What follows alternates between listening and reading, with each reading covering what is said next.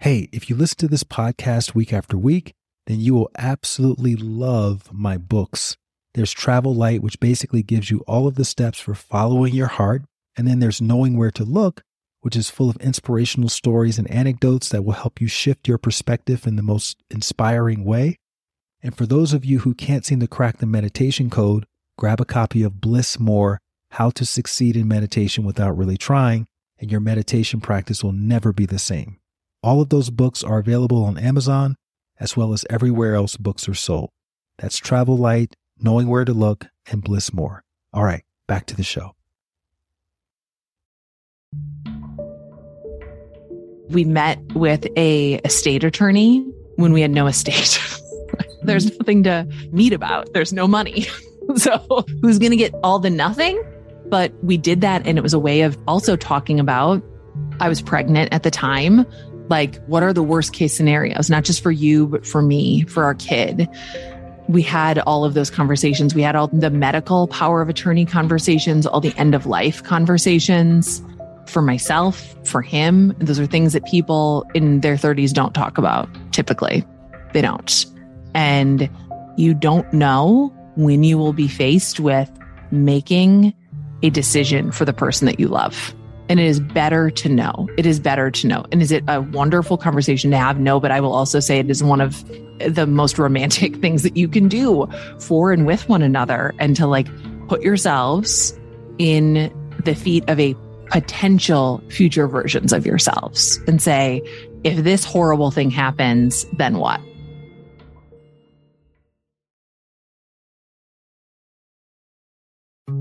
Hello there, friends, and welcome back to the Light Watkins Show, where I interview ordinary folks just like you and me who have taken extraordinary leaps of faith in the direction of their path, their purpose, or what they've identified as their mission. And in doing so, they've been able to positively impact the lives of many other people who've either heard about their story or who've witnessed them in action or who've directly benefited from their work. And this week, I'm in conversation with best-selling author and podcast host, Nora McInerny. So Nora has written extensively about her experiences with grief and loss, mainly based on the fact that she miscarried a child and she lost both her father and her husband to cancer, all within several weeks back in 2014. And then in an effort to process what she was going through with her husband, she started a blog called My Husband's Tumor, which eventually grew to about a couple of 100,000 followers. And then that became the basis of her first book, which is called It's Okay to Laugh. Crying is Cool Too. And that was written 6 months after her husband passed away. And then later she released other books, No Happy Endings, Bad Moms, Hot Young Widows Club, and most recently she released Bad Vibes Only.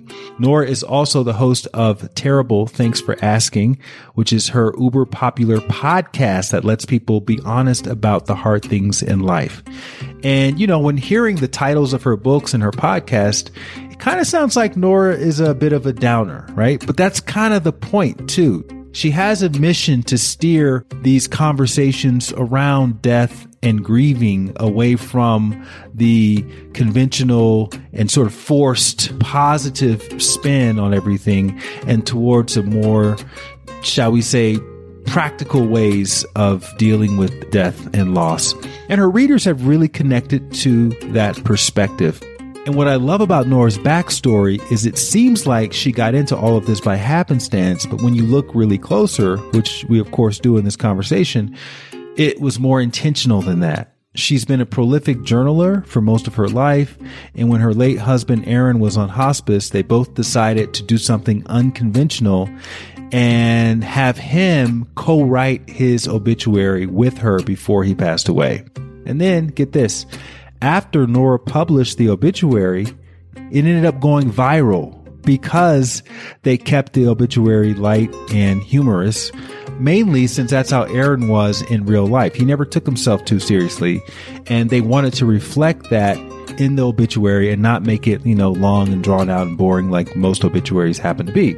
Well, the obituary ended up getting reposted all over the place, and then book agents read it, and then they started reaching out to Nora to see if she's interested in publishing a book. And if not, then when she is interested, to let them know. And that's basically how Nora got her first publishing deal for It's Okay to Laugh, in this really unlikely way.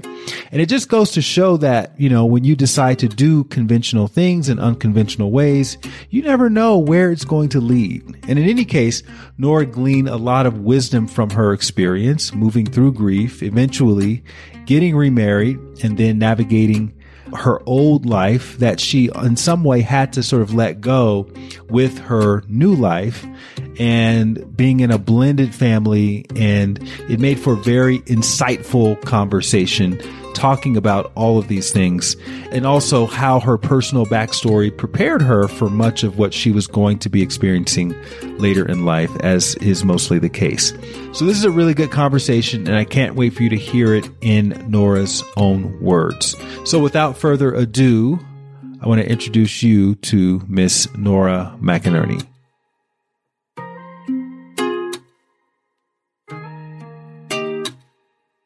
Nora McInerny, thank you so much for coming on to my show. I've listened to a ton of your interviews. You're such a great interviewee as well as an interviewer. I love how much space you give your guests to talk and to really get into their story. And I did finish reading Bad Vibes Only. I haven't read your other books, but I want to talk to you about your writing process in this interview. Yeah. So we'll do that a little bit later. Yep. And you have a very popular podcast, Terrible Things for Asking. So I would love to dive into that as well. But as always, I like to start my conversations off talking about childhood. So first of all, thank you for coming on, and then we'll talk about young Nora. Oh, yeah. What were you called anyway growing up? Did you have a nickname? I did not have a nickname. I didn't have a nickname because it's very hard to nickname Nora, which is now a very popular little girl's name. I go to the playground with my kids and I hear Nora, and I'm always like, oh, but they're yelling at their own children, not at me. Nora is a hard name to nickname. So I didn't really have any nicknames growing up. And I was so envious of that because my cousin had the best nickname of all time. She is now almost 40. We still call her Fuzz. We still call her Fuzz because she had no hair growing up. She just had this white cloud of fuzz growing on her head. And we still call her that to this day. And I was so envious that she had a cool nickname and I was just Nora. So no nicknames growing up, sadly. You grew up in a family of 4 kids. 4 kids. Right? I grew up in a family of 4 kids. Both your parents were around. Yeah. What number are you? I'm 2. You're 2. Okay. Yeah. I'm 3. So we're both middles. Both middle child. Exactly. You wrote about a lot of the vignettes growing up in your book. Yeah. And one thing I found really interesting was how your dad never wanted to travel because of the whole Vietnam thing. So that's interesting. I guess my first question is, when I think back to my childhood, my dad always talked about you have to work for yourself. I mean, that's just something he was just on this whole thing about working for yourself. And I'm wondering what were some of the philosophies that your parents would echo to you and your siblings growing up? If you remember almost nothing about work, nothing about how to be an adult whatsoever. Very little guidance because my dad believed that there was no good time for anything. So there was not a right time to get married. There was not a right time to have kids. You cannot prepare for life milestones. You just meet them when they arrive, or you go after them and get them. But he did not tell me how people buy cars, what a mortgage is, real basic stuff that I think could have been helpful to me. Why you should not open a credit card in exchange for a free t-shirt the first day of college, what an interest rate was, things like that. But you always think that however you grow up is the normal way to grow up. And then as an adult, you realize, oh, there is kind of no normal a way to grow up. Everybody's family is just their family. My parents were around. My parents loved each other. My parents were married until my dad died. My parents' marriage, I don't think, was very typical for the 80s, the 90s, the 2000s. My parents never took a vacation together.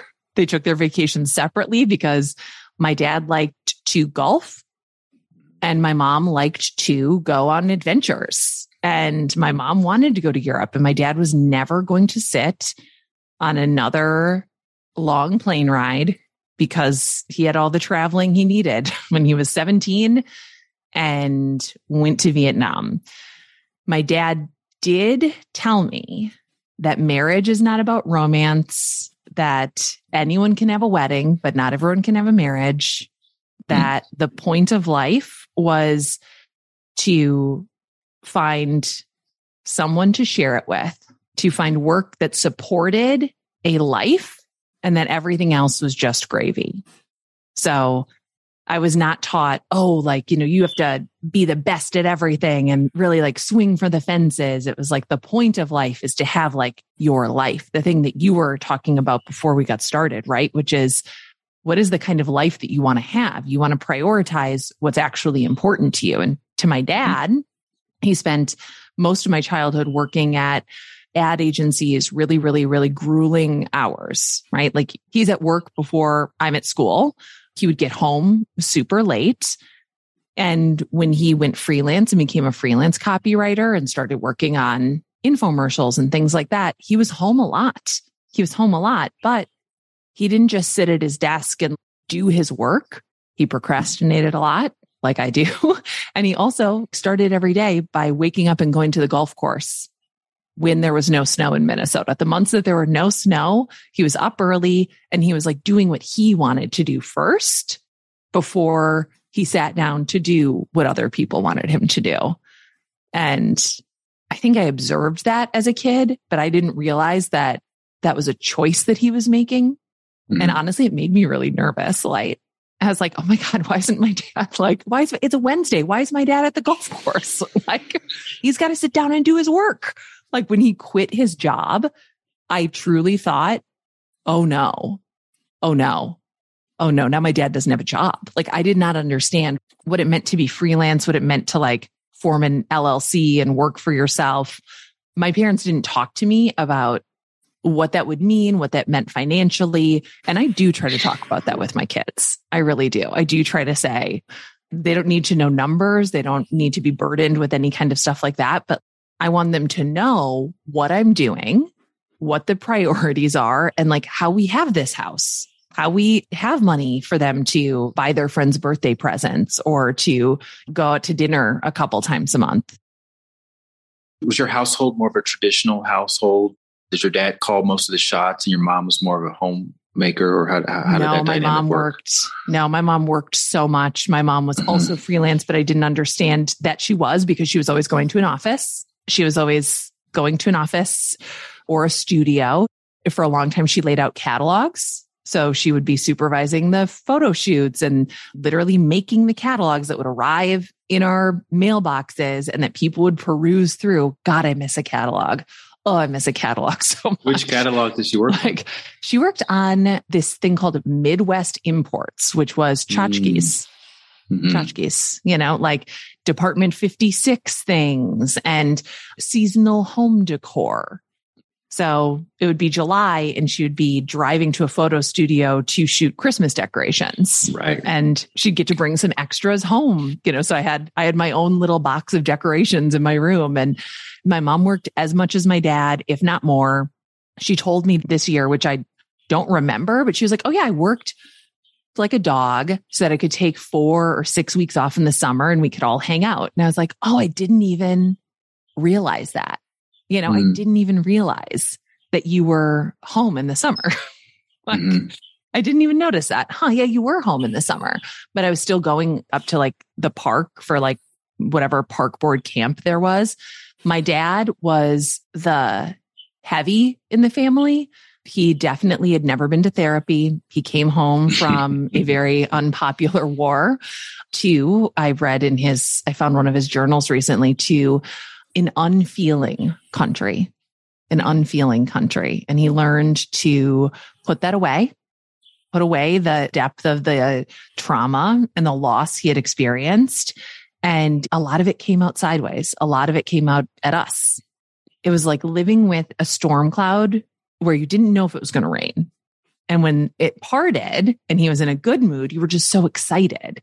And it's not like he was in a bad mood all the time, but I do think we're sort of predisposed, especially as kids, to remember the things that scared us. And my dad's moods scared me, and they scared my siblings too. So my mom was the person who made most of our decisions, honestly. Mm-hmm. I would ask my mom if I could go to a friend's house. I never asked my dad if I could go to a friend's house, but I do not remember my mom ever yelling at us, ever. Even when we were being like a stereotypical group of children and we literally broke her lamp, like even then she wouldn't yell at us. She might be bummed out. She might be sad, but she wouldn't yell at us the way, if I tipped over a bottle of nail polish remover, as I did once as a 5-year-old, my dad would really, you would feel how mad he was about that. You also wrote about some of your body image issues, to put a name to it. Growing up, you were tall. There was a Weight Watchers period at some point in there, and you were just hoping someone would see you as attractive. Yeah. Did that play a role in any kind of mental stuff yet? Were you experiencing any anxiety or depression or anything like that? Yeah, I was the most anxious child. And I can see that in some of my own kids, right? And there's something about seeing your kids struggle with the things you struggled with that, one, just make you have so much more tenderness for yourself and also for my parents. It's not as if in the 90s we were talking about mental health. It's not as if in the 90s we were talking about kids having mental health. Are you kidding me? If you took a time machine back to 1992 and asked my parents about their mental health, they would be like, what is wrong with you, you hippie? Get off my steps. How did you what are you talking about? Have you checked in with your kids about their feelings? What? Huh? No, I was so anxious. I was so worried about everything. And, I have a lot of compassion for my parents, because when you have 4 kids, you have 4 people who are complicated beings who need you.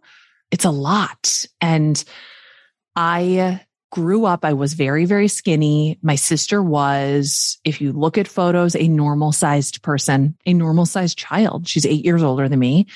And I grew up with people in my life saying about my sister, when I could hear that my sister was so beautiful, if only she could lose weight. And I grew up with people commenting on how skinny I was. And they didn't say, oh, isn't that wonderful? But you can tell, right? You can tell, oh, isn't it wonderful? Look at, oh, I can feel all of your little ribs. Oh, look, I can put my, in my fingers all the way around your bicep. I had internalized that message. And I also grew up, it came of age in the late 90s, in the millennium, heroin chic, and then Lindsay Lohan and Paris Hilton and all the other girls who were scary skinny, the Olsen twins pushing bracelets all the way up past their elbow. All these sort of messages converged. And yeah, by the time I was in college and I weighed a perfectly normal amount for a woman of 6 feet tall, I was at a Weight Watchers meeting. Trying to figure out how to be thinner.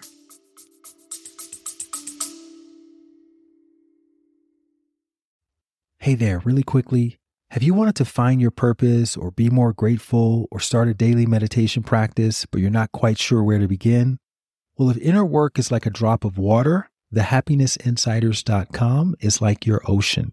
That's my online community where you can learn real-world techniques for cultivating more fulfillment from the inside out. So whether it's learning how to manifest abundance or access your potential or overcome fear or even just start walking every day, I've got a blueprint for you, which means you no longer have to use any more shoddy guesswork. And you don't have to use the lone wolf approach to improving yourself. For a small accountability fee, you'll get community, you'll get accountability directly from me, and you'll get comprehensive instructions for getting your meditation practice off the ground.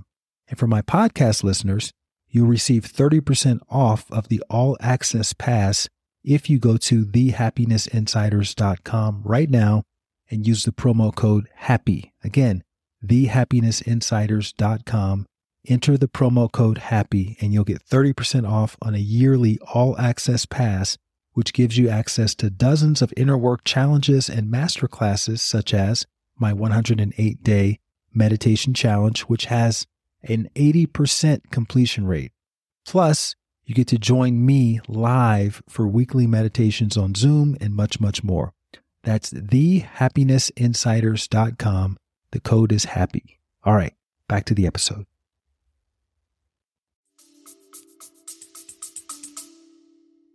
What was your idea of success at that time, going to college?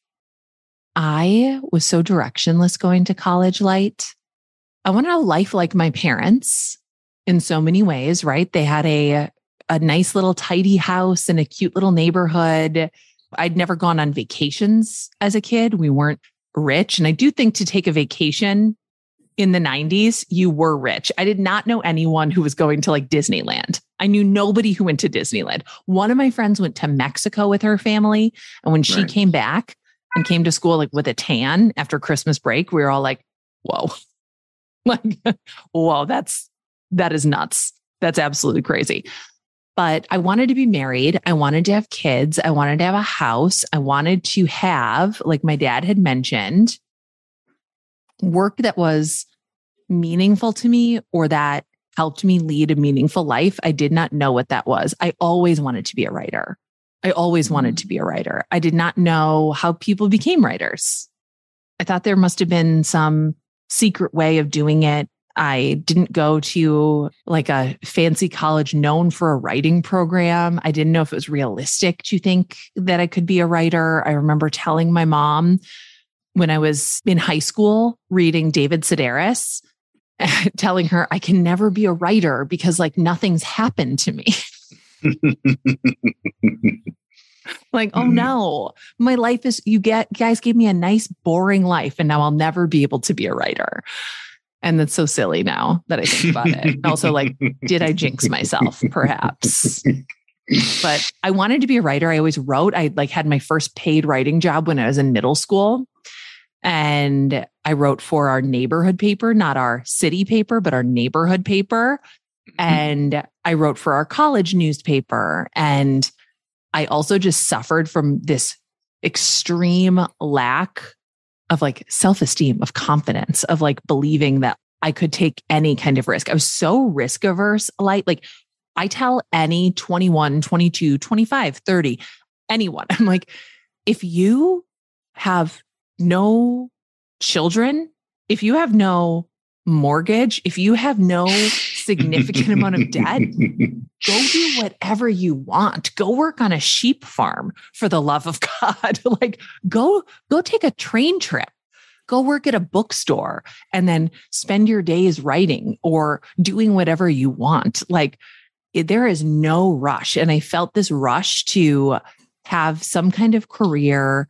I was in a group of friends where people were graduating with business degrees and were going on job interviews in like little lady suits. And they were going to go work at insurance companies or at Lockheed Martin. I didn't even know what that was. And I was like, should I go interview at Boeing? Should I go work at GE? I thought they made light bulbs. I didn't even know what they did. Like, so I just was in this rush to get to adulthood, thinking that if I got there to a certain age, to some sort of imaginary like milestone, like it would make sense. It would click and I would get it and it would all make sense. Mm-hmm. And that just didn't happen.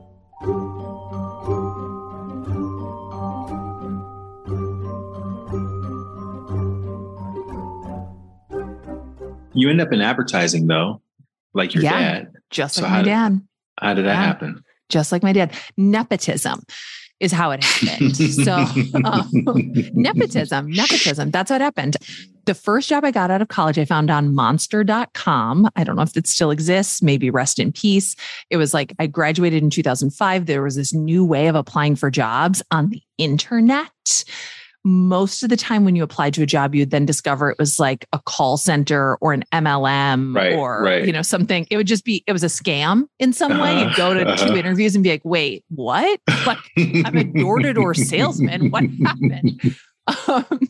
And this felt like that. Like it was in New York City and I was so excited and I went to the little interview. I went through 2 rounds of interviews with the manager and with HR. And I left the interview with an offer and I had no idea what they did.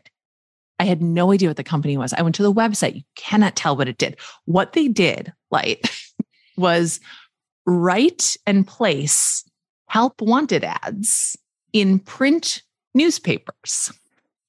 So our clients were HR people for call centers. And maybe one of them was like a big national bank, right? And they needed, call center employees in like Poughkeepsie.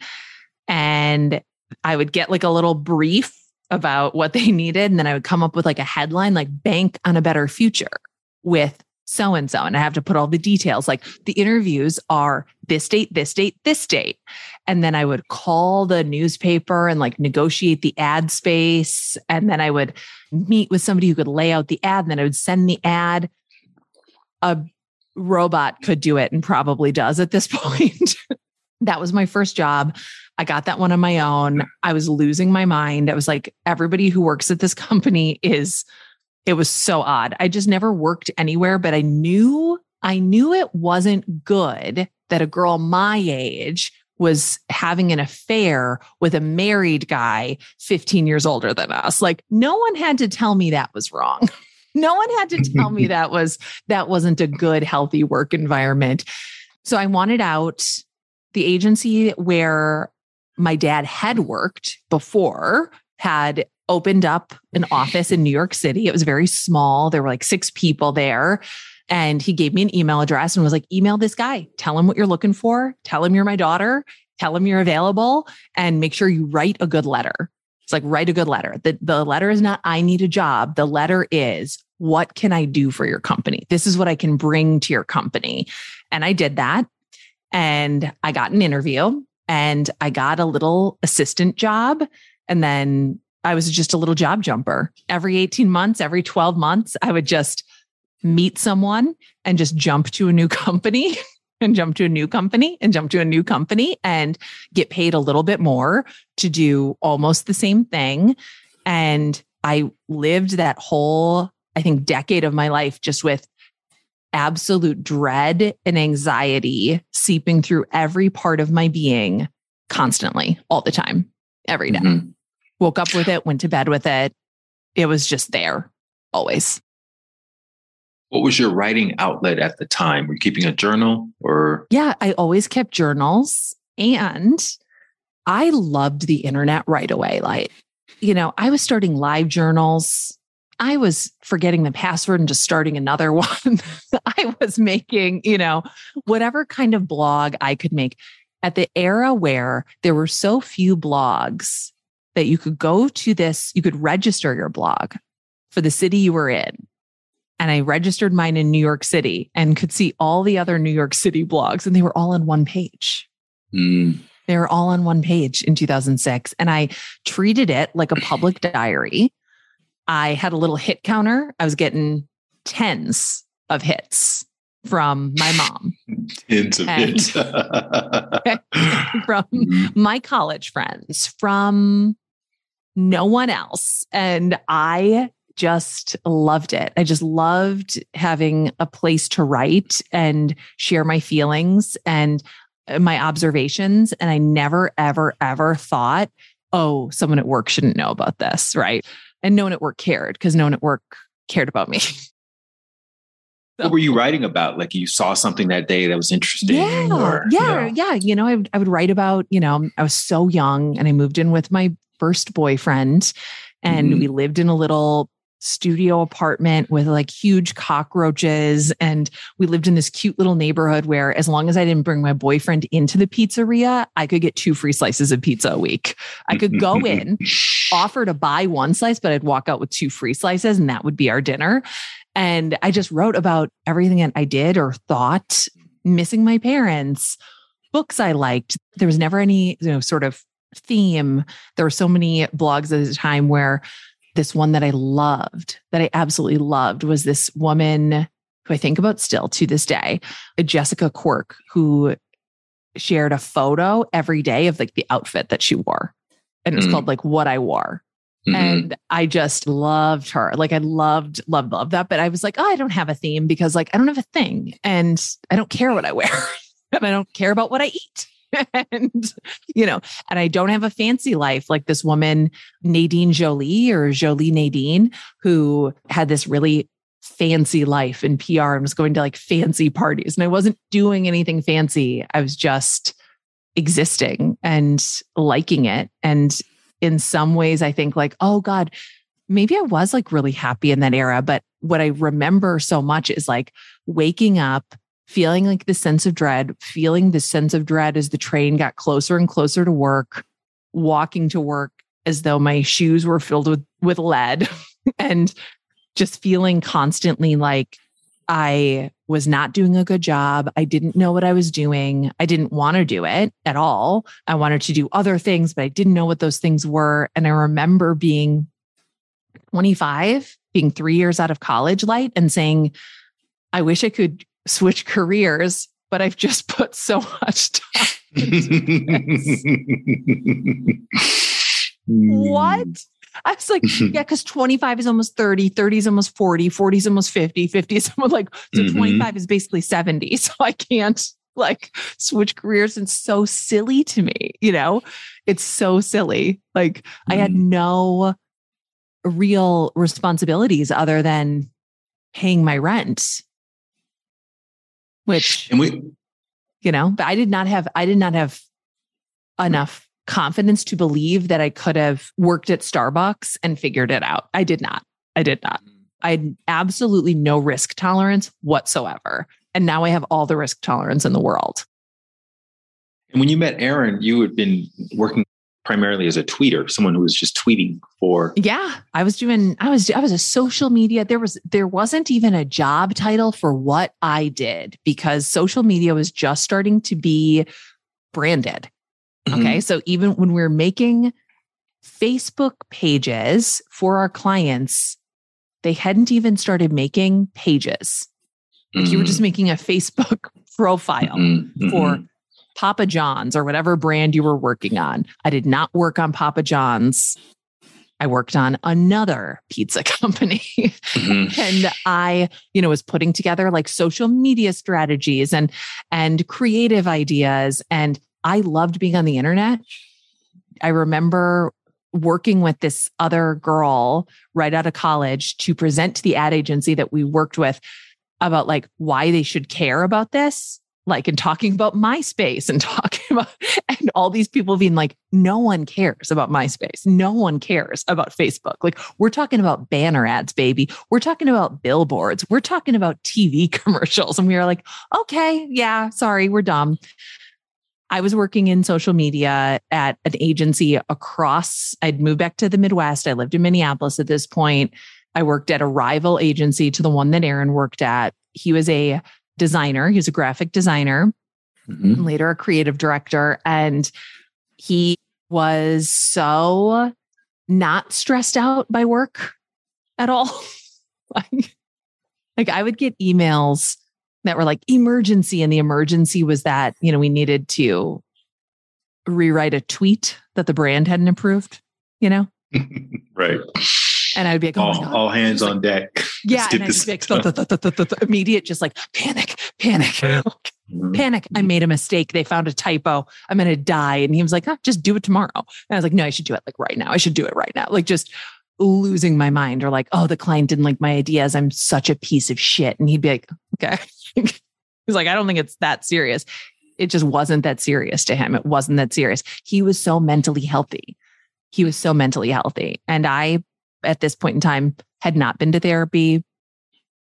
Would have been nice to know that I had ADHD. And that's why I would get to work at 7 a.m. hoping that I could focus on something before other people came in and I got pulled into meetings. And then I would literally just mess around, waste time, procrastinate for 8 hours, and then stay 3 hours later to like do the work I should have done during the day. That would have been helpful to know.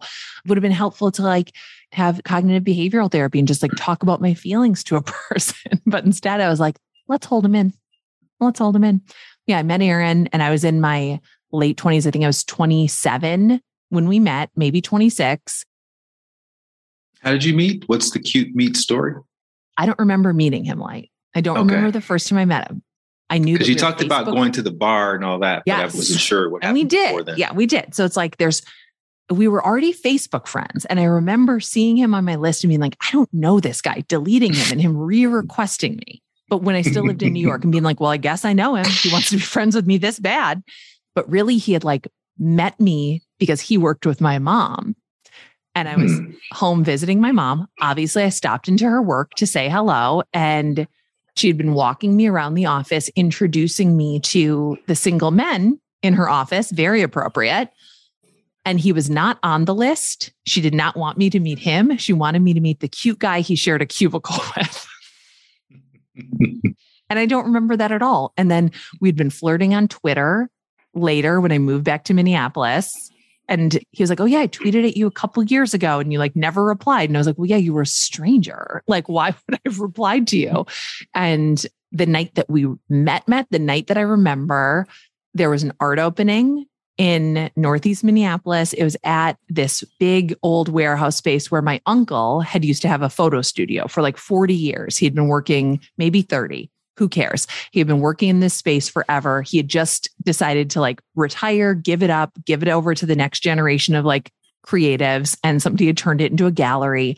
And my cousins and I were like, we have to go to this place where we used to have birthday parties and funerals and Thanksgiving. Like, we have to go see what it is now. Aaron knew I was going because, of course, I put it on Twitter. Why wouldn't you put your personal whereabouts on Twitter for strangers to see? And he said he would be there. And we've been talking online about like Taylor Swift, who we both liked. And this is, 2010. People are not liking Taylor Swift openly. Okay. Like, it's a joke. Or you like country music. She hasn't yet put out a real pop album. And Aaron is like, she's going to be the greatest songwriter of our generation. Okay. People are going to mention her in the same breath as Paul McCartney. And I said, I absolutely agree. I had the new, tell me if this is boring and I can move on. But like, I had the issue of People magazine where she was on the cover. It said Taylor Tells All, who all of her songs are about. I'd swiped it from The Office and he was like, bring me that magazine. And I put it in my purse and was like, there's no way this guy's going to show up. And he totally showed up. And I was standing in like a group with my cousins and he was like, well, he just walked right up to me. He just walked right up to me into this group of like a closed circle of my family members. And was like, you're Nora McInerny. My full name. Like, no one says your full name, right? No one says your full name. I was like, yeah. Oh my God. And he was so much cuter in person than he was in the tiny photo on Twitter. And I gave him the magazine. Were you taller than him? No, he was like 6'4". And I was wearing heels. I was wearing like these big heeled like cowboy boots that I wore all the time at that point in time. And I was like looking up at him and I was like, damn, he's tall. He's skinny, which is what I like. I like a guy who looks weak. That's my type. And I like him sickly, sort of, Mm-hmm. And he was just so funny. He was so funny. Was there anything else about his physical appearance that really caught your eye? Like, was he wearing anything jewelry wise? He was really dressed really nicely and he always dressed nicely. He was wearing a button-down shirt, almost always, and a cardigan. And when he wasn't wearing a button-down and a cardigan, he was wearing a t-shirt that he had thrifted himself like 10 years earlier and a cardigan. And he always wore a belt and he always wore like his jeans were always nice. And he had just had the best smile. And his teeth were like a little bit crooked. Like the front two were like pushed out a little in front, but they also like folded in on each other a little bit. And he had really big teeth and he had a great smile. And what I liked about him was just this energy where he was interested in me. Like it didn't feel overtly flirtatious. It didn't feel gross, which is how it often felt. Like when you would meet a guy, especially like where there's alcohol involved. And he met all my cousins. He met the friend I was there with. He remembered all of their names. And when we went to a bar afterwards, he went up to the bar. I only had one cousin remaining at that point, and he got us each a Coors Light. It was a different time. And I like made eye contact with him at the bar, and he did this like funny little dance. He ran across the dance floor, slid on his knees, and held them up to my cousin and I. And I just like laughed. So it was just so funny. Like he was so funny. And I truly couldn't tell, like, even after our first date where he shook my hand, I was like, maybe this guy's just going to be like my best friend now. Like, I don't know. Like, it was so great to be around him. And I didn't feel that nervous, like, oh, does he like me? I was like, well, he likes me. I just don't know how he likes me.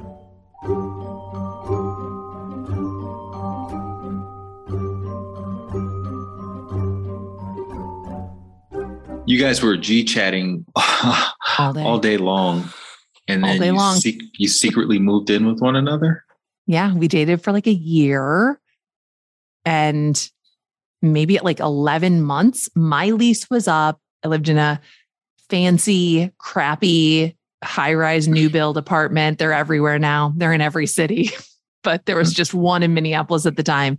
The kind where on the outside, you're like, wow, this building is luxury. And then you walk in, you're like, I could punch through every wall in this place.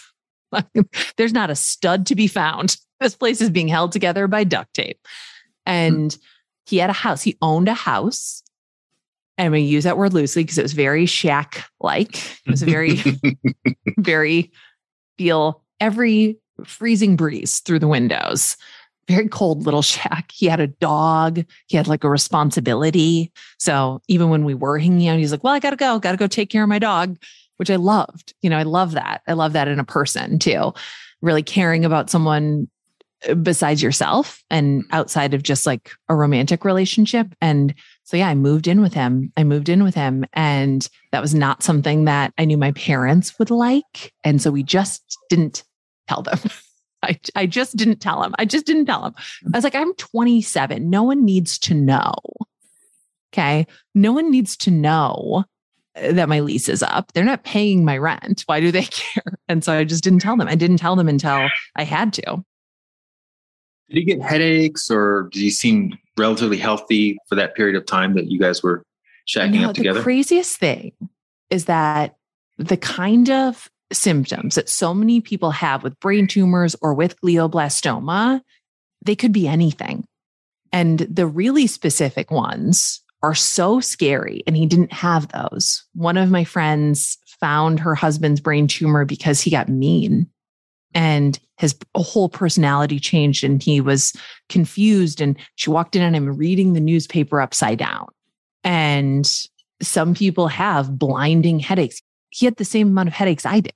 And we spent all day staring at a computer. Of course, we had headaches. And he had a hard time falling asleep, but that's because he had always been a night owl. And so he always he would go to bed with me and let me fall asleep. And then he would put on his headphones and play whatever video game people were playing, whatever video game guys in their 20s, or he was 30 at the time. So whatever video game guys were playing, he would play that silently on the TV after I had fallen asleep.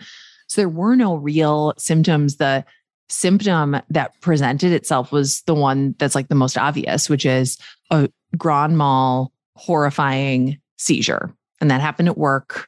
That's how we knew. Okay. So give us a little montage of how the next part played out in your life.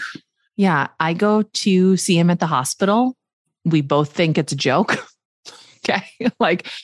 We truly walk into the ER thinking it's Halloween. We're going to be home passing out candy tonight because we just moved in together. And what feels more grown up than passing out candy to neighborhood kids on Halloween?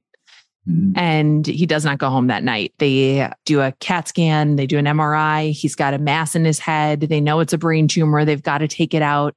He's scheduled for surgery 4 days later so they can do all the kinds of tests to figure out what part of your brain is this going to affect? What are the effects going to be? I proposed to him that night. the night that we find the brain tumor. And he's like, you can't marry me. You can't marry me. I'm going to be sick and I'm going to die. And I was like, no one tells me what to do. So I am going to marry you. And we're going to get married. We're going to get married as soon as you're out of the hospital. Were you kind of in denial, or where was that coming from? I think when it's you just think back on it now. Ignorance. You know what I mean? Ignorance. I had one moment right when I found out he had a brain tumor where I went to the bathroom in the hospital and I literally just saw it all, right? I saw the funeral. I saw him dying. I saw how lonely and sad and horrifying it would be. And I just like saw it all the same way that when I was an anxious kid, when my parents went out, I would imagine them getting in a horrible car wreck and my siblings and I being orphans and having to go live with our respective godparents and never seeing each other again, you know? And I remember being in the bathroom and like literally like slapping myself out of it and being like, no, you're not going to do that. You're not going to do that. You have no idea what the future is. Like you are going to stay in the present, and in the present, the guy you love, the guy that you are obsessed with, the guy who has made every day of the past year feel like so fun, so wonderful. So, you know, every single day was just so great. I don't know how to explain it. It was like your most annoying friend being like, and I wasn't even looking and I found him. That was it. I was like, you're going to go out there and you're going to be with him and you're going to just take it as it comes. And a lot of it was ignorance. A lot of it was probably denial. And a lot of it was just magical thinking, right? Which is like, well, someone's got to survive it statistically. So why wouldn't it be you? Right? Mm-hmm. Why wouldn't it? Why wouldn't it be you? Okay. Until they take the tumor out, you don't even know if it's cancer. So until they tell you it's cancer, it's not cancer. And until you're dying, you're not dying.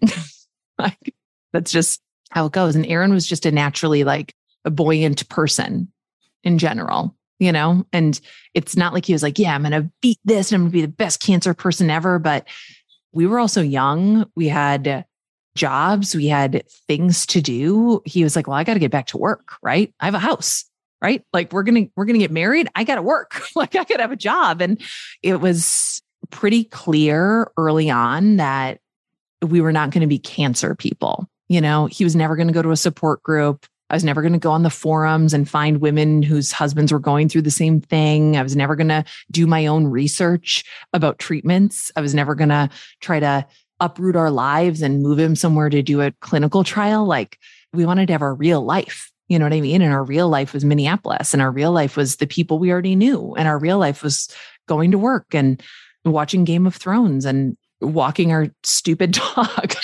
So and you all even requested to the doctor, don't even tell me how long I have left. Yeah. Did you tell your friends or your parents at this point? Or how did that play out? Yeah.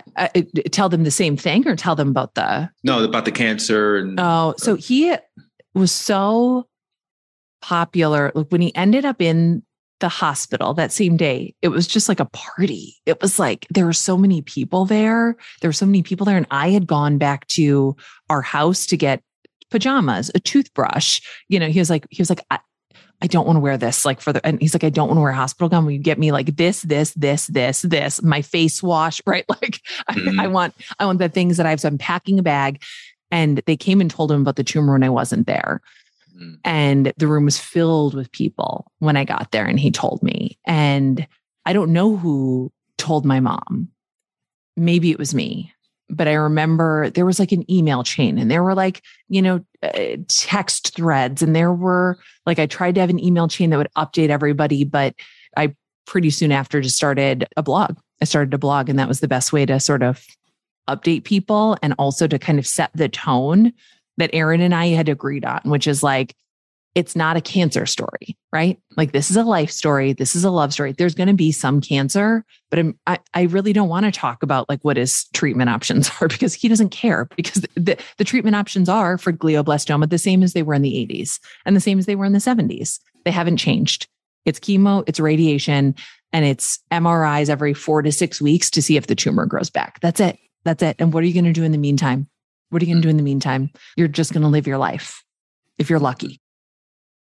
So all this blogging that you had been doing kind of prepared you didn't have to go out and figure out how to start a blog. You already had a Tumblr page. And I already had that stuff. And I was still writing. I always have a notebook. I had a notebook with me in the hospital. I was writing down scenes.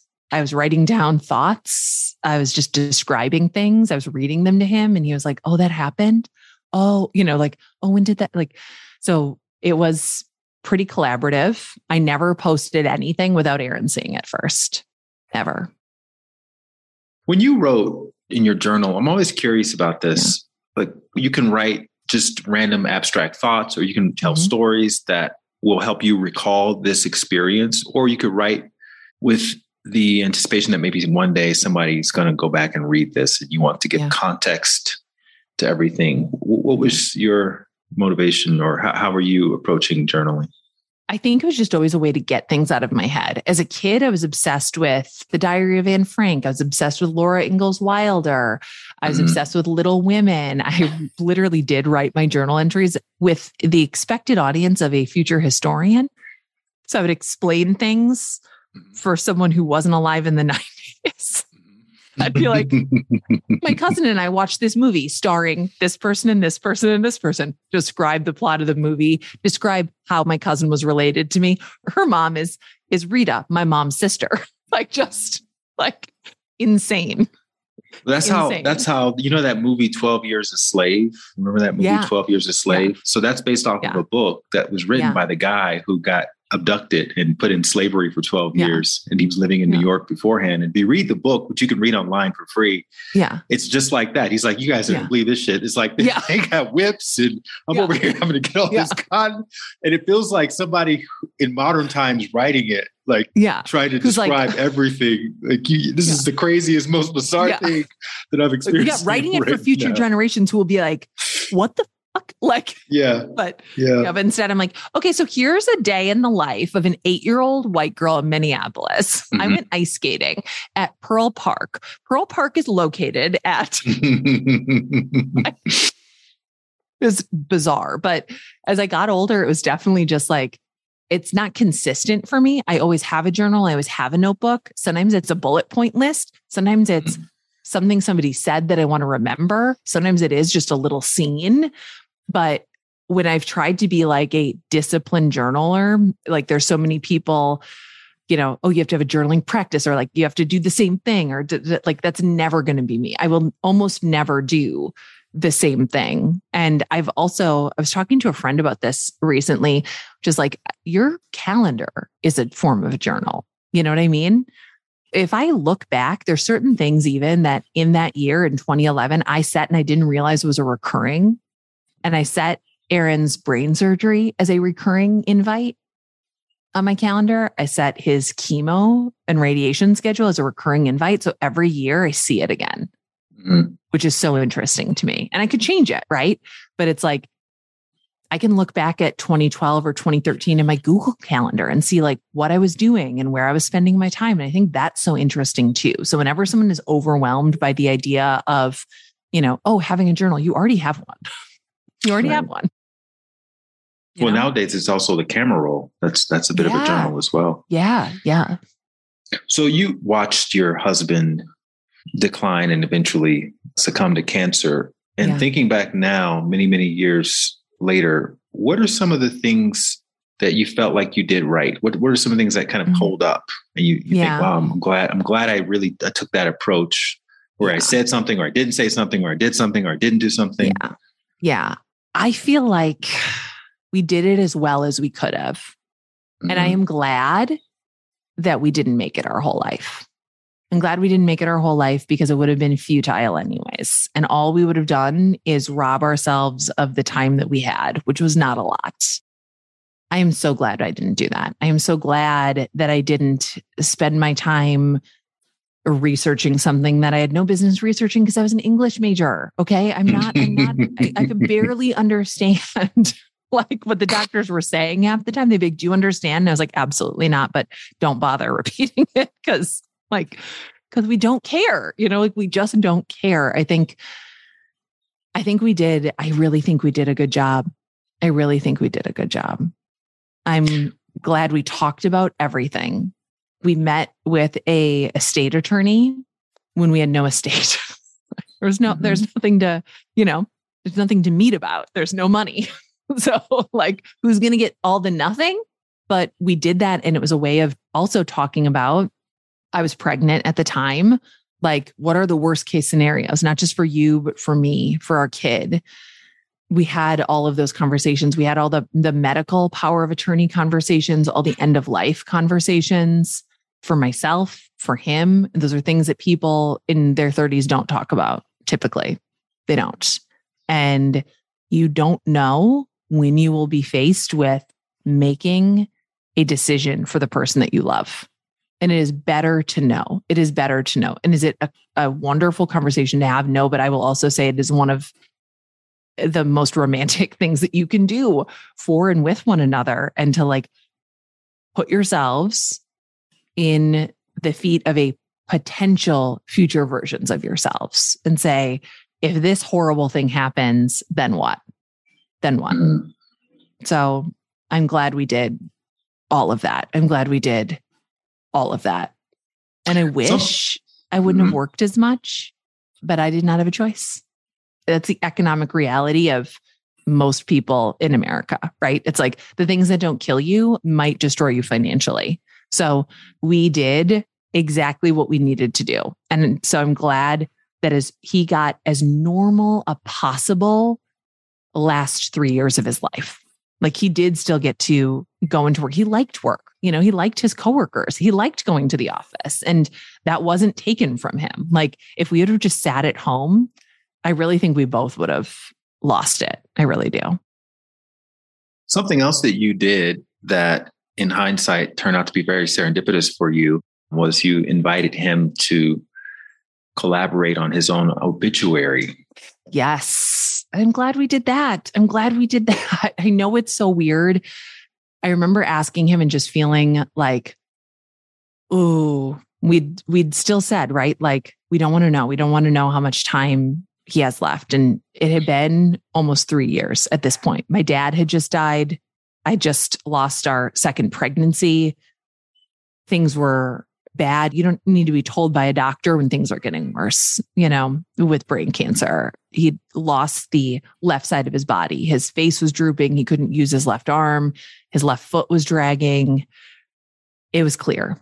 It was clear. It was clear. It was clear. It was clear. And after my dad died and I wrote my dad's obituary with my siblings, which was interesting to do, you know, like 4 people being like, no, wait, say this instead, you know. I knew the night that he entered hospice, and by entering hospice, it makes it sound like you're really like, you know, crossing a threshold. You're going home to DIY your own death. Really. They're going to drop off some supplies. They might drop off some morphine, and they're like, call us if it gets worse. And that's it. All they're saying is like, there's no more we can do to fight the disease. Like now you are going to do comfort care. You'll just be made comfortable. And at first I had to ask him to do something really uncomfortable, but I had seen the way Aaron's diagnosis, Aaron's sickness, and not just with Aaron, with anybody, right? When something hard happens, something horrible happens, something bad happens, whatever, someone's going through something and it becomes, you know, a story, it can really be very dehumanizing. Pity is really dehumanizing.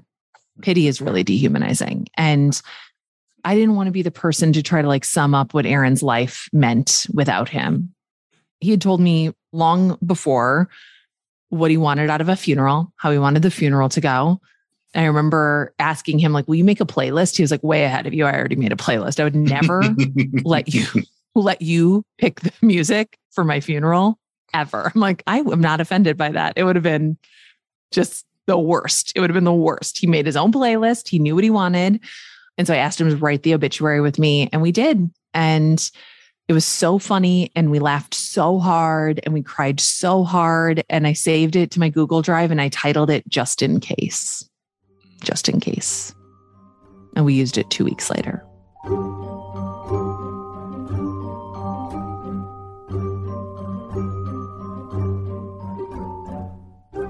It goes viral. Yeah, 2014 viral. This is a simpler time. Okay. Simpler time. Try to imagine 2014 where there's just one algorithm for all of us. Okay. There's not like your Facebook, my Facebook, your Instagram feed, my Instagram feed. There's no TikTok. There's no, you know, it's just everything is everywhere and it's all in the same place. And it went viral because we did reveal his identity. We said that he had died of complications due to a radioactive spider bite and years of fighting a nefarious criminal named Cancer who has plagued our society for far too long. So we revealed his identity as Spider-Man. I did not know they would publish it. I was like, oh God, we'll see. They'll publish literally anything. You're paying for it. Okay. It's an ad for your funeral. They will publish it. And I thought it would go into our local paper, the Star Tribune, and it would be what it was supposed to be, which is an inside joke, right? Aaron made everyone feel like they were invited to the party. They were a part of the joke. There was no inside joke. We were all on the inside of it. And it did that, right? Like people saw it and they laughed at it, but then it literally went viral. It went everywhere. It was everywhere. It was everywhere. And so you saying you just wanted to write, right? You start getting these calls from editors. Yeah, I was still writing. I wrote my way through those 2 weeks of hospice. I wrote my way through the funeral and everything that came after. And a lot of people found that obituary. When they found the obituary, they found the blog I had and they found, my little Instagram account where I was, journaling in the captions. And I got calls from agents and editors and people asked, do you want to write a book? And I was like, I would love to write a book, not about this. I want to write The Devil Wears Prada. Okay. I want to write, I can't believe that book has already been written. I want to write that book. I don't know that if I want to write about this. And I also did want to write about this. Like there are certain stories inside of you that you have to write. And I was already doing that. I was doing that for an audience of 0. I was doing it for an audience of 100. I was doing it for an audience of 1,000. I was doing it for an audience of thousands at that point, and not with any end in mind. I didn't start my blog thinking like, oh, someday this will be a great book. Like I was just like, this is the only way that I know how to deal with this and survive it. This is the only way. This is the only way I can do it. Yeah, because you were feeling guilty. You were telling everyone who would listen about like, what talk about that. Talk about the initial stages of mourning for you in relationship to how we expect people to mourn, and what were some of the learnings that I mean, the first stages of mourning for me were just straight up denial and avoidance, just like, and by denial, it's not like, oh, I think my husband's alive. It's just, I'm good. I'm good. I knew this was going to happen. We're okay. We're good. We're good. We're good. We're good. I was not good. We were not okay. I had an almost 2-year-old child who, had been born sort of into this traumatic situation, who was gestating inside of me and probably just like taking a cortisol bath every single day, like just feeling my stress, hearing my stress constantly. I was not okay. I was not doing well. In a lot of ways, when I was writing was the only time I could be honest. I could not bear to look in the eyes of a single person I knew and tell them the truth. Even the people who loved me and cared about me. If they came over, I was good. I was good. Can I get you a coffee? I just made a brunch just for you. Just this show, this performance of being okay. I had signed up for a half marathon that was going to happen 4 months later. I ran it. Okay. I ran it. And I just wanted so badly to earn my spot. Like Aaron was better than me and he died. And I had to like make sure that I earned my spot on this earth. And that kind of grief is really chaotic. I think people don't understand the chaos of grief, right? Like you can understand if someone's crying. You can't understand if someone is up all night, pulling everything out of their pantry, rearranging their living room, researching different states to move to, not going back to work, by the way. I just didn't go back.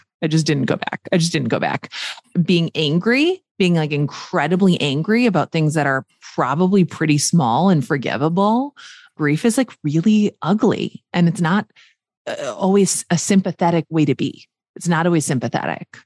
And I did want to write something that sort of represented that chaos. I was given a lot of books after Aaron died. I read a lot of books when he was sick and when he was diagnosed, and books that I loved, but that were written from this like comfortable distance, right? 10 years later, 20 years later, we can give something a meaning and it doesn't hurt the same way. Mm-hmm. And you can write about it from a little bit of a remove. It's called perspective, right? It's called perspective, but this is like also a perspective. And that's where I was, right? I couldn't even see where I was or how I was. And that's the first book I wrote, was written with my face to the wall. There are a few things that kind of, again, seem to be serendipitous. The emails that you were writing turned into your podcast. The guilt that you were feeling turned into this support group. And your book, that happened as a result of the obituary. Yeah. Did you feel like there was any sort of divinity happening at that time? I know you have a strong opinion about it, but I'm just curious. Or did you just feel like you were just kind of like Kramering your way into all of these different things? I was Kramering it. And also I like, there was no plan. There was no plan. There was no expectation for anything either. If there was a thing that I could do, or I thought I could do, I would try it. And I think that's the risk tolerance that I had, was not from comfort. Now I didn't have a job. Now I didn't have a husband. He hadn't had, a life insurance policy that, was going to help me survive. We had to crowdfund our way out of that medical debt that we had. But like, what was the worst thing that could happen? It had already happened. My dad was dead. My husband was dead. I'd lost that pregnancy. So I'd never have another baby, because also my husband was dead. And I just thought, like, I don't know what else. What else can happen? What else can happen? So there's kind of a freedom that you felt. Yeah. Because also, like, who cares, right? Like, if it hadn't worked, who cares? No one cares. No one cares. And I remember a friend losing their business around the same time that Aaron died. And they lost it in part because, like, they just had not had, I don't even want to say humility, but the comfort of saying, like, this isn't working and I don't know how to fix it. And they were so ashamed of that, right? They were so ashamed of the way that it fell apart. And I remember telling them, like, no one cares. You know what I mean? No one thinks less of you. You did a thing that most of us will never do. Like, it worked for 5 years. That's great. And now it doesn't. And now you don't have it. No one's looking at you thinking like, wow, what a loser. Like, you're thinking that. None of us are thinking it.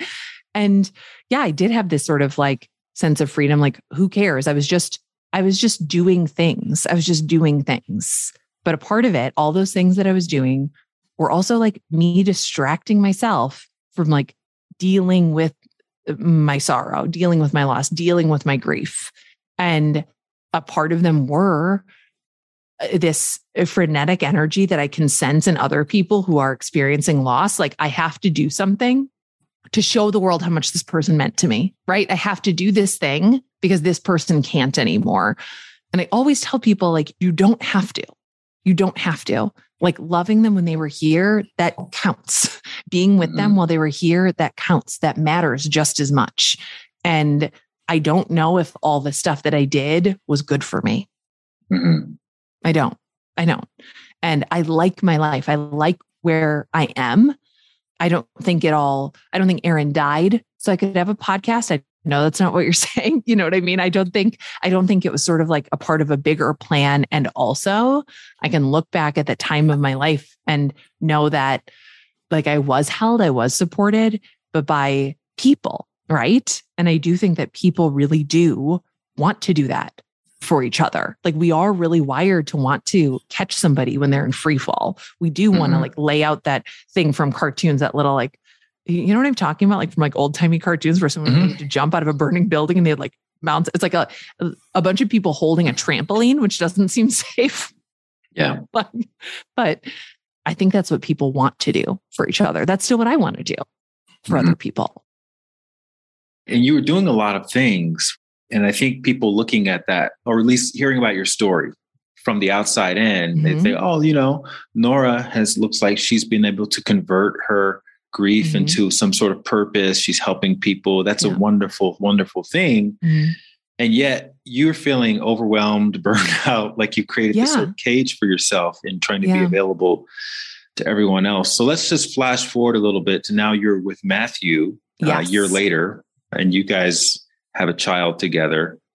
Yeah. And how did you, a year later, tell us about that, working up to that moment where you realized, okay, I got to change. This is not sustainable. I didn't realize it for years. I didn't realize it for years and years and years and years and years. And I met Matthew a year after Aaron died, and I was never going to get married again. I didn't even want to fall in love with anyone again. It would be fine if they fell in love with me. That's their fault. I can't prevent that, obviously, but they're never going to live with me. They're never going to meet my kid. They're never going to share my life. They can come over and like kill centipedes, mow my lawn, have sex with me. End of list. End of list. You can take me out to dinner, and God bless the men in my life who, if you ever have somebody who is widowed, who is even like freshly divorced or broken up with, or like starting over or something in their life, and you have the ability to take them out for a platonic dinner, but treat them like it's a date, pick them up, buy them dinner, order a dessert course. 3 men in my life did that for me, and it meant so much to me. It meant so much to me. It really got me through, but I didn't want that. I just didn't want a romantic relationship. And a widow friend of mine, Mo, who's one of my best friends, both our husbands died in the fall. The physical feeling of fall in the Midwest just brings it back. It was my first death anniversary. I was feeling it in my body. I literally couldn't even turn my head. Like my shoulders were so locked. I was so stressed out. And I went to Mo's backyard to burn some things, to burn some explanation of benefits from the health insurance company that I had in a garbage bag, and to just hang out. And she'd invited this guy, and I didn't know that she was going to do that. And he just sort of listened to the two of us talk for hours. And I assumed maybe his wife was dead or something. Like a few hours into it, I was like, what's your deal? Like, who are you? And I don't know. He was just, I thought, well, here's a guy that could take me out to dinner and have sex with me. That's what I thought. That's what I thought. Here's a guy. He seems safe and kind. And, he had kids, so he was only available a few nights a week, which is ideal. I was never going to be the center of his world. He had his own life. Like he knew himself. I think once you meet a person who knows themselves, you can see them coming a mile away. This guy he did not need someone to complete him. He did not need me. He didn't need anyone. Right.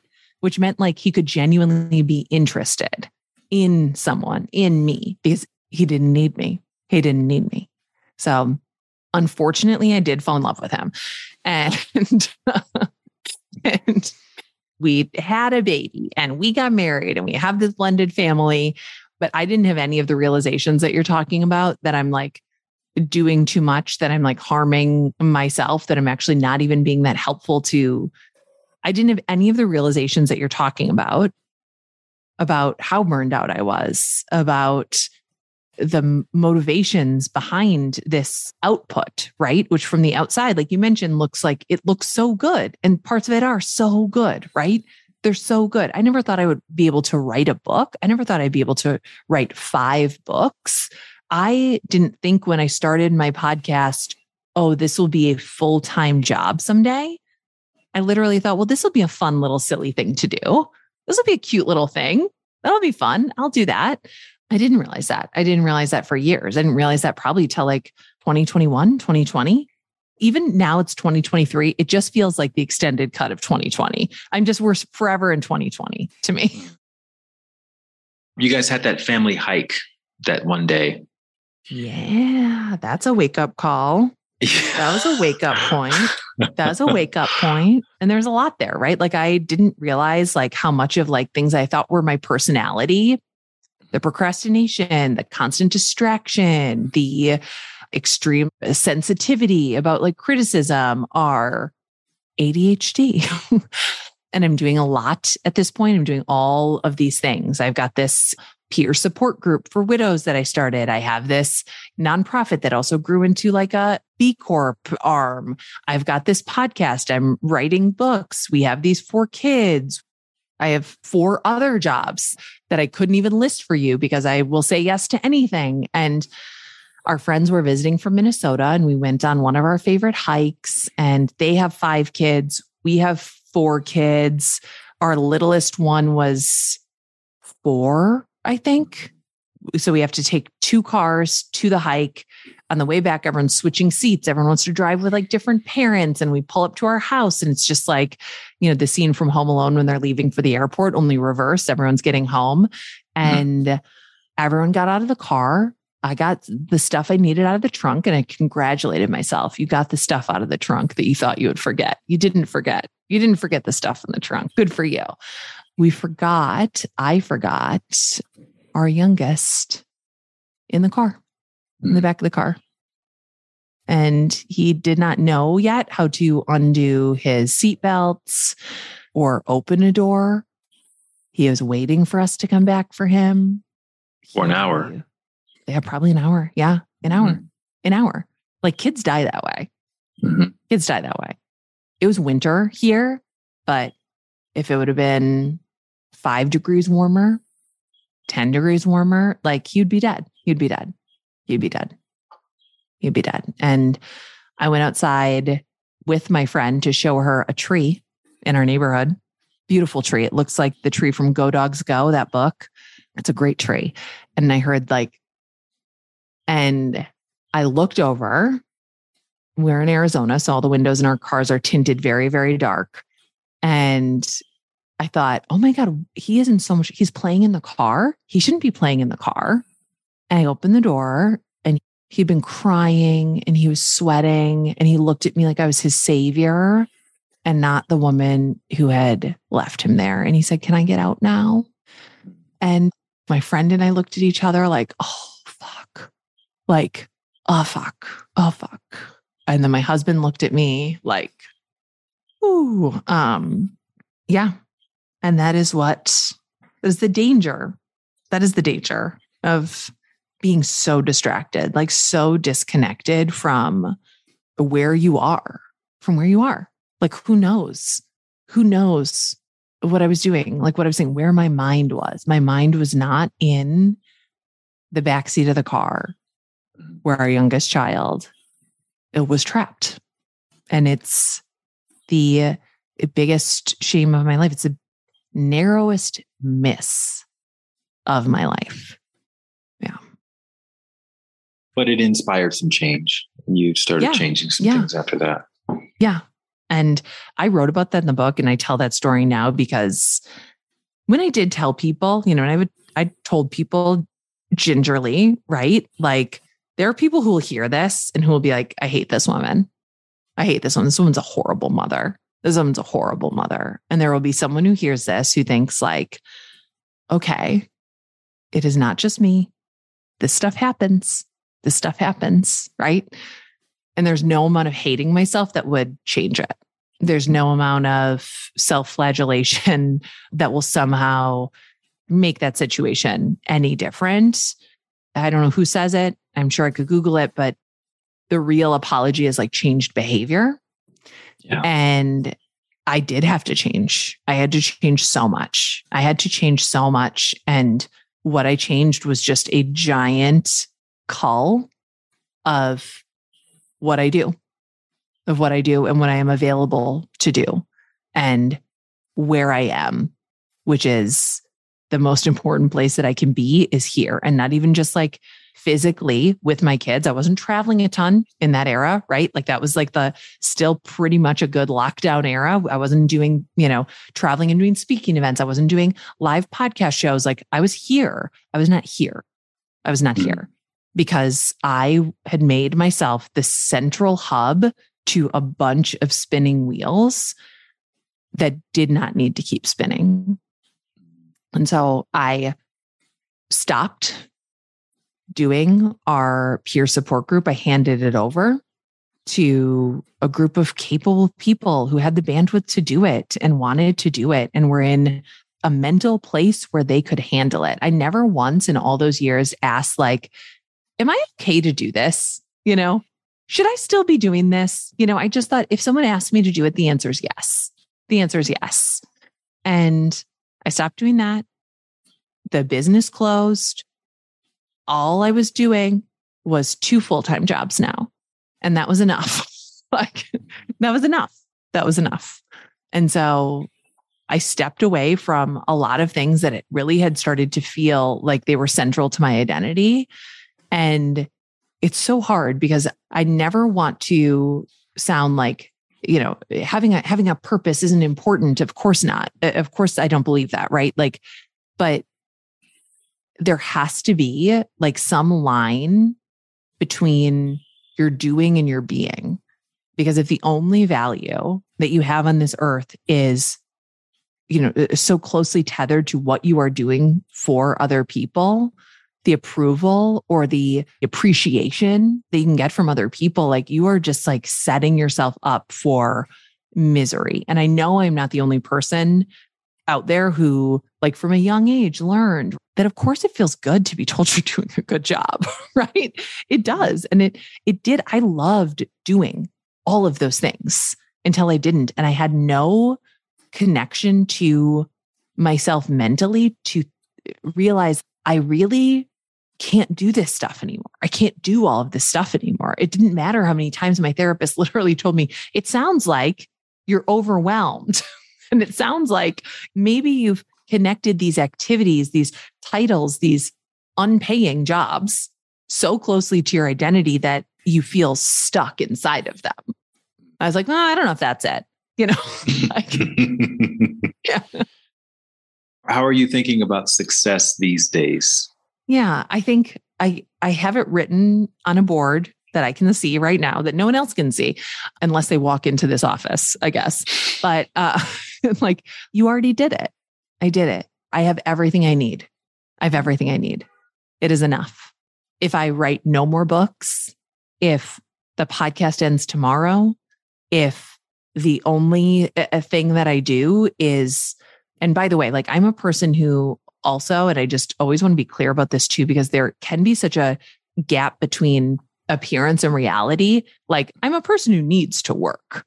I'm no longer living paycheck to paycheck, but I'm a person like I need a job, like I need a job. I'm always skeptical of when you hear interviews with people who are like, yeah, it just doesn't matter. And you're like, yeah, because you're like a millionaire. Like that's why it doesn't matter. You know what I mean?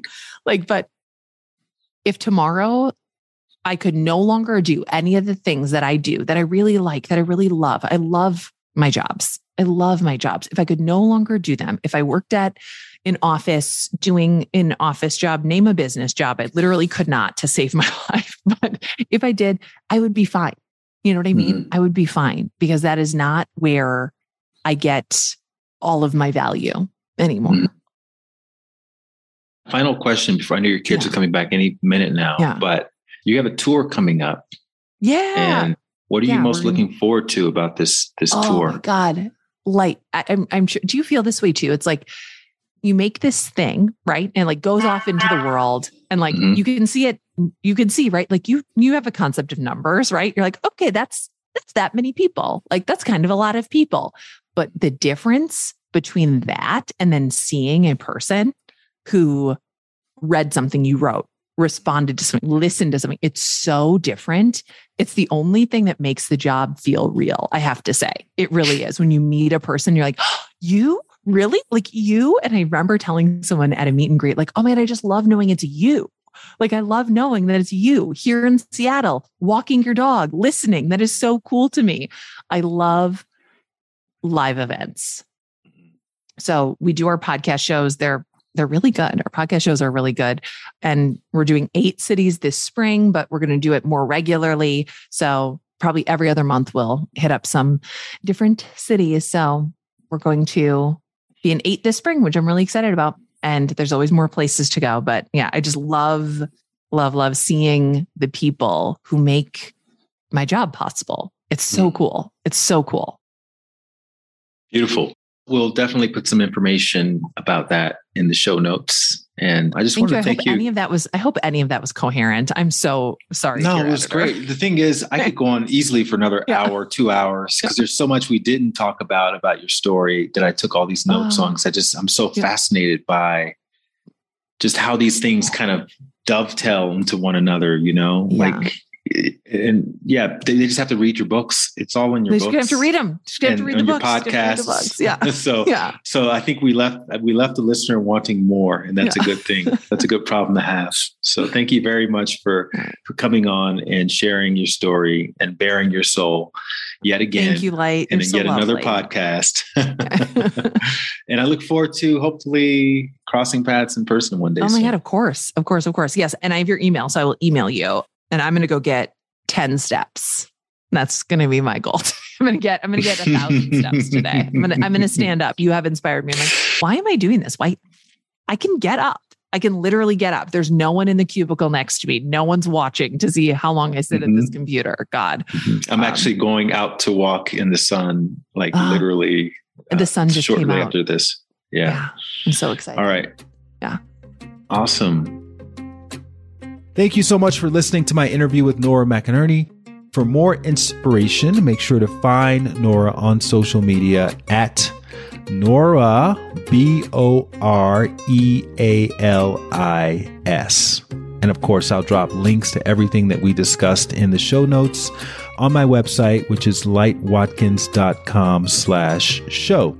And if this is your first time listening to The Light Watkins Show, we've got an incredible archive of interviews with other past guests who share how they found their path and their purpose. You can search the interviews by subject matter if you only want to hear stories about people who've taken leaps of faith, people who've overcome health challenges, people who've overcome financial struggles, and all of those various topics. You can get that list at lightwatkins.com/show. You can also see Nora and watch other past interviews on my YouTube channel. If you want to put a face to a story, just go to YouTube, search Light Watkins Podcast, and you'll see the entire playlist. And if you want to hear the raw, unedited version of our podcast conversation, you can do that on the Happiness Insiders online community, which is my online community based around cultivating happiness from the inside out. So not only will you be able to hear all of the unedited versions of my podcast, if you like hearing the chit chat in the beginning and the false starts and the mistakes, but you'll also get access to my 108-day meditation challenge, my 30-day mindfulness triathlon, and a bunch of other challenges and masterclasses for becoming the best version of you. And then finally, to help me bring you the best guests possible, it would go a really long way if you could take 10 seconds to rate this podcast. All you do is glance down at your screen, click the name of the podcast, scroll down past those first handful of episodes. You'll see 5 blank stars. And if you found these conversations inspiring, tap the star all the way on the right and you have left a 5-star rating. And if you want to go the extra mile, which of course I encourage everyone to do, leave a review with one episode that you recommend a new listener should consider starting with as an introduction to this podcast. It could be the episode that had the biggest impact on you personally.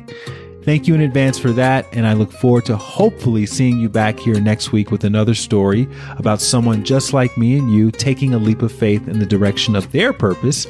And until then, keep trusting your intuition, keep following your heart, keep taking those leaps of faith. And if no one's told you recently that they believe in you, I believe in you. Thank you, and have a great day. If you want to get a little extra nudge when it comes to following your heart and taking leaps of faith and believing in yourself each day, then you want to sign up for my free daily dose of inspiration email. You'll join 30,000 other subscribers who receive a short inspirational story or anecdote that's meant to inspire you to become the best version of yourself each day. You can sign up at lightwatkins.com and you'll get your first inspirational message as early as tomorrow. Again, just go to lightwatkins.com. You can sign up for free and you'll wake up each morning inspired to be the best version of yourself.